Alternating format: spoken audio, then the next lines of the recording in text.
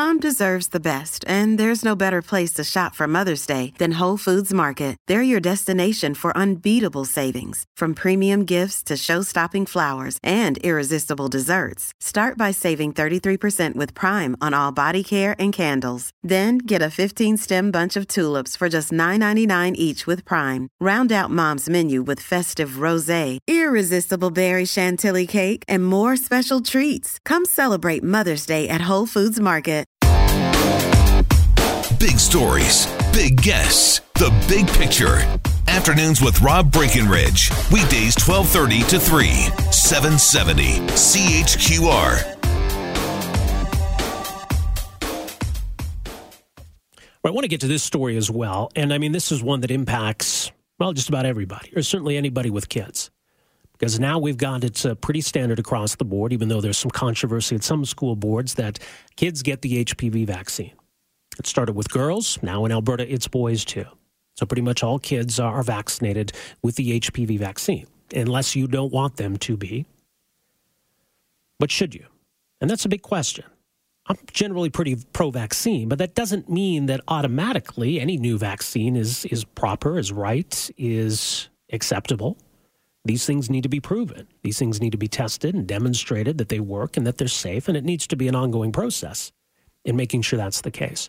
So now with a decade of the HPV vaccine being in use, we have an abundance of data to help answer these questions. A new study published in Pediatrics shows that it is very safe and very effective. Joining us on the lines, the lead author of this study, Dr. Darren Ferris, professor in the Department of Obstetrics and Gynecology at the Medical College of Georgia, also with the Georgia Cancer Center at Augusta University.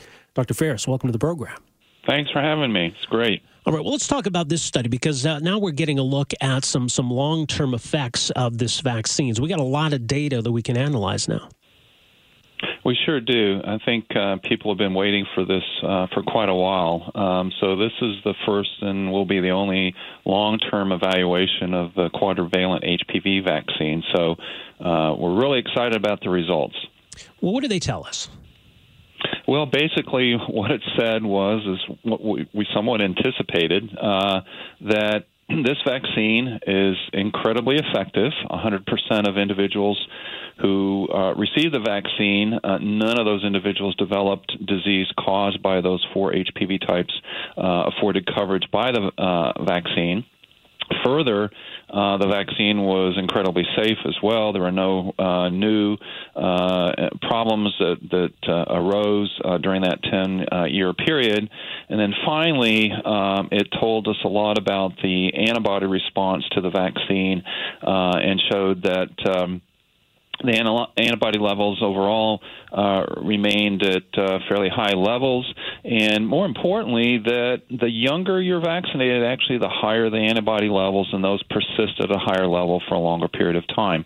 So getting vaccinated early in life, closer to 9 to 10, is better than waiting later. All right. So efficacy and safety, these are always the two big questions when it comes to vaccines. And so we can check two of the boxes here. In terms of the safety side of things, I know certainly people are worried about side effects from vaccines. And, there's a lot of scary stories out there on the internet about this kind of stuff. So what do we know then about the safety side of this vaccine and what this data is telling us?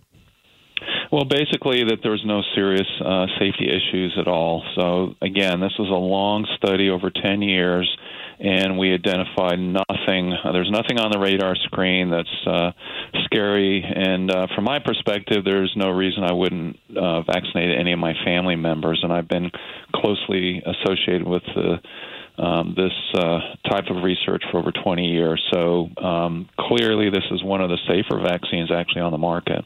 Well, and that's important to note. So I guess in an ideal world, we'd have all of this data at the beginning, but clearly that's not possible. That's not how this all works. But I guess when it comes to introducing a new vaccine, we have the opportunity to study its impact. But how much do we need to know, and how much can we know ahead of time? Well, really, you're right.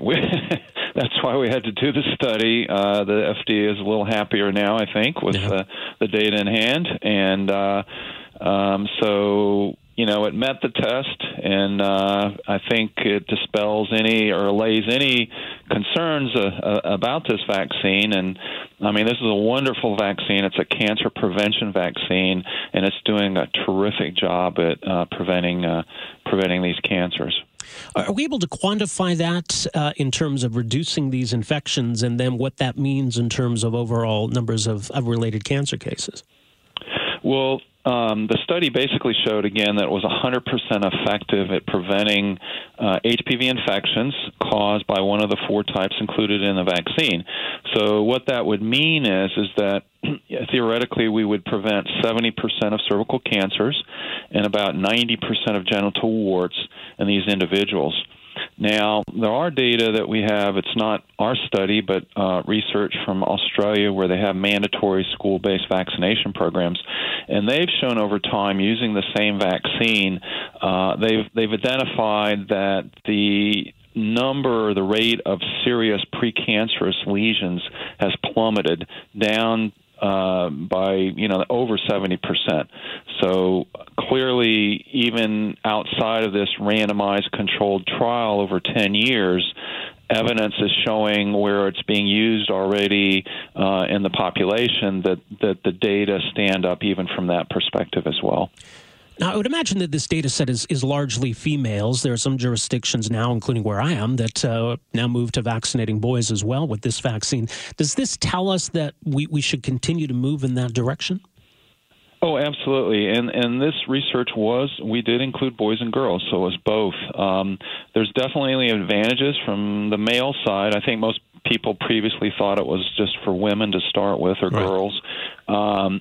But clearly men do suffer from HPV-related cancers, just like women do. And so there's certainly a need. And then the second reason why it's important is by vaccinating both men and women, or boys and girls, you develop herd immunity that way. In fact, years ago when they looked at measles vaccine, they thought, well, this is a complication that would affect pregnant women and causing problems to their unborn children. And so they thought, well, we'll just vaccinate young women. Well, it didn't actually work really well until they started vaccinating boys as well. So it kind of goes hand in hand in this case as well, that it's much better to vaccinate everyone because 80% of people in their lifetime will come in contact with this HPV infection. And I think this also underscores the fact that we're not complacent about these things, that it's not as though we introduced this vaccine and said this is great and there's no need to study this. So we've been monitoring it over 10 years, and I presume people are going to continue monitoring the impact of this. Oh, I think so. There's another trial in Europe that's going to, I believe, in another 2 years, we'll have some data from that. It's kind of longer-term follow-up.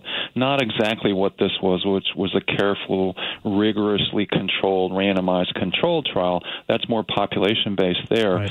But, we'll be hearing more, but it's... after 10 years, we would, if something were to crop up, we would have probably seen that within this 10-year time frame. So, again, I think it nails the coffin in any lingering doubts about this vaccine. It's stood the test of time. It's afforded protection against these diseases. One of the original concerns, if you remember 10 years ago, was, well, if we vaccinate 9 and 10-year-old children, would it last long enough to protect them later in life? Right. And so now we've kind of answered that question. The answer is yes. And not only that, if we vaccinate younger, those antibody levels that protect, so antibodies are substances in our body that keep these infections from causing harm. The younger you vaccinate, the better it is. Actually, the more protection that you have. So that's great news. Yeah, well, certainly significant findings. As mentioned, it's published in the journal Pediatrics. Dr. Ferris, thank you so much for joining us here today. Really appreciate this. My pleasure. Best to you. All right, you as well. Dr. Darren Ferris, professor in the Department of Obstetrics and Gynecology, the Medical College of Georgia, also with the Georgia Cancer Center at Augusta University, lead author on this study. We need to take a break here. We are back with more right after this. Afternoons with Rob Breckenridge, starting at 12:30 on News Talk 770 Calgary.